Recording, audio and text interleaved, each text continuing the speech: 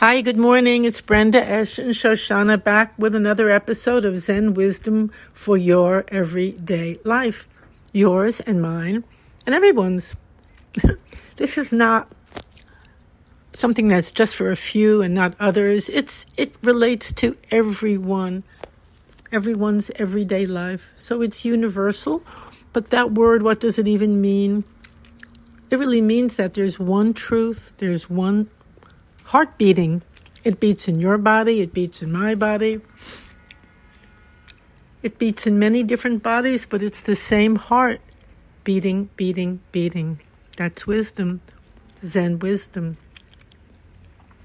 So today I'm going to talk about something quite plain and simple. And let me please say this over and over. Zen is basically so simple. It's too simple for us. That's why it's so hard. Because we long for complications, for confusion. We want to feel we've conquered some kind of a mountain. Oh, I finally got it after 30 lifetimes.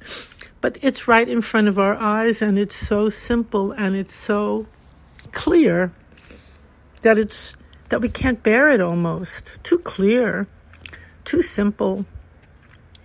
So I think it's very important to look at our longing for complication, for confusion, how we dive into that, because it's fun to dive out of it again. But this instruction, that's very, very simple instruction, and all of them from Zen, they're very simple instructions. And when we can just be simple, then that we're right there. We're right there. So the one for today, they said, what is Zen? What is this practice? What is it? And the answer from a very great teacher was, Zen is just picking up your coat from the floor and putting it where it belongs. What? What are you talking about? That's it? That's practice? No. I want to attain great deep samadhi. I want to be the highest, to high levels. No. Come on back to earth. Come back to simplicity. Come back to reality. Don't go off in these huge fantasies about what life is, about what you are, about what you must be. Pick up your coat from the floor and put it where it belongs. That's very simple but very profound instruction. First of all, why is your coat lying on the floor? We live with a mindlessness about simple, basic things. We'll throw something here, we'll throw something there. Oh, you're not important. You're just my coat. Boom, take it off, throw it on the couch, falls on the floor. That's not important. That's so many things. Oh, it's nothing. What is it? Just my coat. Or we take off our shoes and kick it here and there. Oh, what's that? Nothing. But that's everything. That's everything in Zen practice. When we take off our shoes, we do it with reverence. And reverence is just another word for mindfulness, carefully, attentively. And we put them just where they belong, on the shoe rack, one beside the other in the same direction. Not helter-skelter. So much of our lives are lived helter-skelter, something thrown here, something thrown there, including relationships. We may have a relationship that took care of us the way our coat takes care of us, or our shoes certainly take care of us. And we take it off and throw it here or throw it there. We don't pay much heed to it. It's helter-skelter. No. Zen practice is all about not being helter-skelter. Having reverence or mindfulness or attentiveness, those are three words mean the same. For whatever we do and whatever situation we're in, we don't just toss it away. We don't just negate it blindly and say, oh, that's nothing. It's just samsara. Doesn't mean much. So many things we toss away. Doesn't mean much, but it means the world. It's your life. It's your very life itself. And it means a great deal, because when you're able to attend to it beautifully and lovingly and carefully, the smallest thing, then you're walking on a Zen road. And of course, every road is a Zen road, but you're walking along the path of Zen. So you pick up the coat from the floor. You pick up a person maybe who's fallen. And how do you do that? That's a whole... We'll talk about that a little later. But the coat's on the floor. You pick it up carefully. You give thanks to the coat. Kept you warm. Everything is alive. Everything. Including what might seem to be insentient. The coat, the shoes. No. No. We don't use anything and then throw it away. We attend to everything, and we're very mindful of its needs and grateful to it. Now, there's something in Zazen practice about keeping order. And somebody said to me, hold on. And somebody said to me the other day, well, that's very compulsive, isn't it? Everything having to be in its place, having to have order. No, that's not compulsive. That is entering the greater order and harmony of life itself. Stepping back from the disorder in our own heart, in our own mind, in our own lives, and putting things in order. It's quite fascinating because when you put your home in order, take away that which is unnecessary, put what is necessary where it belongs. The external order and the internal order are actually the same one. You correct your internal being when you also correct and clarify your external environment. They're one. There's no separation. None at all. So as they say in Zen, messy shoes, messy mind. What an incredible statement that is. If everything is a mess around you, it's okay. No judging, but then you have a wonderful opportunity for practice. Pick it up and put everything where it belongs. Now, just knowing where something belongs or just giving something a place, that's a very big step. And very important and very beautiful, because when everything is where it belongs, like some kind of a beauty comes and a harmony and an ease of life. And we're supported by that order and that harmony in our external world and certainly in our internal world. You know, we could be walking along the street going to go shopping, get some food, and suddenly memories from the past might emerge. Boom, here they come. And people say, and they get so-called triggered, so-called. That's an interesting word in and of itself. But all of a sudden we're back in our memories. Or we see someone, they do something, and we don't see the whole picture, the whole context of it, the whole order of it.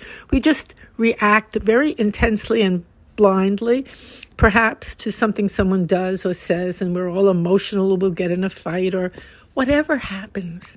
See, that's a state of deep disorder. It's not knowing who we are, where we are, what's really happening now. We take the past for the present. We take something somebody's saying and doing now in this context to trigger or to alert something that happened in our past, and we react as if we're right back in the past again. So when Zen practice says to create order, put everything where it belongs, to see where something belongs, what's in the past, what's now, where do you belong? What are you being thrown around by? Because when we throw our lives around helter-skelter, I'm sorry, for sure we're throwing ourselves around as well, because that's the same kind of activity. You know, when you stop and pick up the coat from the floor, there's a moment. Pick it up. You're taking care of it. You're seeing it for what it is. And it seems, what is it? It's nothing. It's a coat. But in Zen, nothing is nothing. Everything counts. Every little thing counts in terms of objects. One flower counts. One pebble counts. One drop of water counts. You might think, well, that's crazy. no, but it isn't crazy, is healing, because it's a state of mind that we enter, where we're not living helter-skelter, where we're not discarding everything, throwing it away, using it and throwing it away.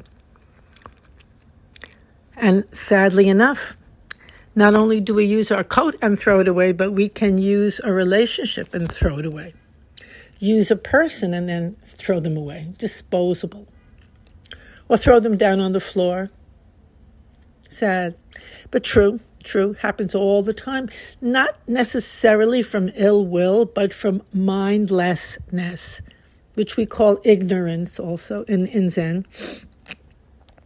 It's one of the poisons, ignorance, which means also blindness, not seeing, not differentiating where anything goes, what it is, where it belongs. That lack of differentiation can become a big problem in our life and in the world too. Because, for instance, when trees are planted in the right soil for them, with the right sun and moon and air and weather conditions, that tree will sink deep roots and it will prosper. It will grow. It will have what it needs in that environment to grow and to give shelter to the world. Another tree belongs in a very different soil, a different environment. And when it's carefully put there, it will also prosper.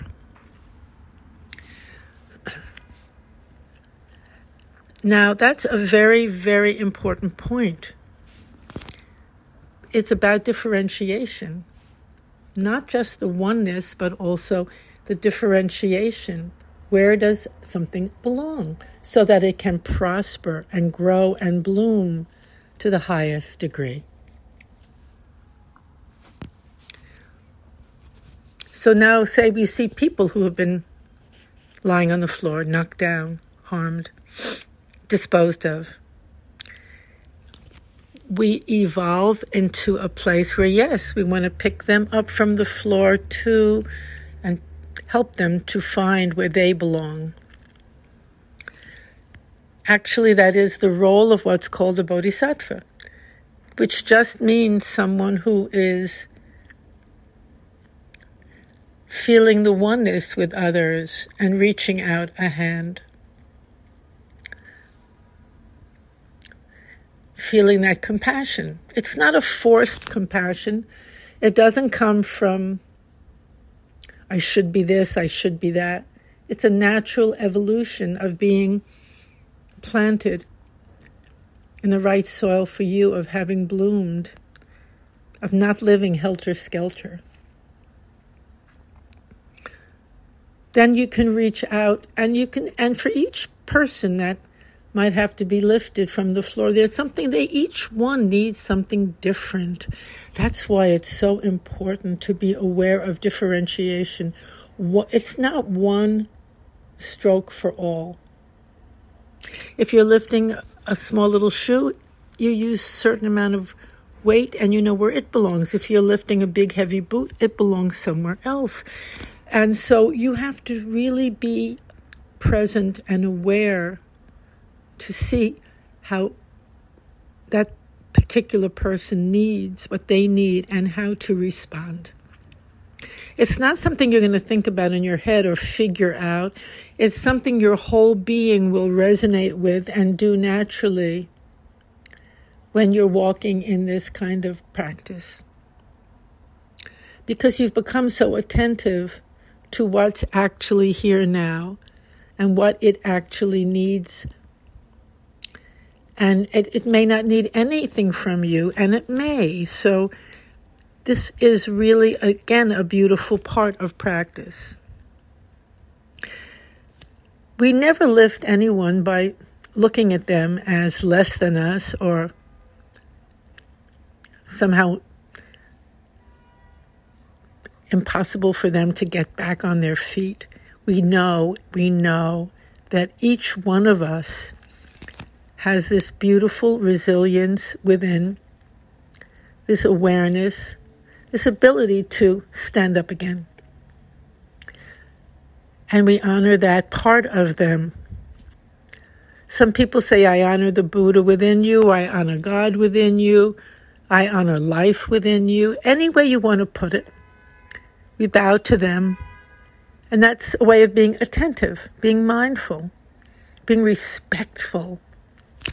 We're respectful of our coat, and we're respectful of any person who crosses our path who has that need, but it's not forced or phony. It could be the most respectful thing you could do is to be silent and stand back and give them space. It could be the most respectful thing would be to just extend a hand and a smile.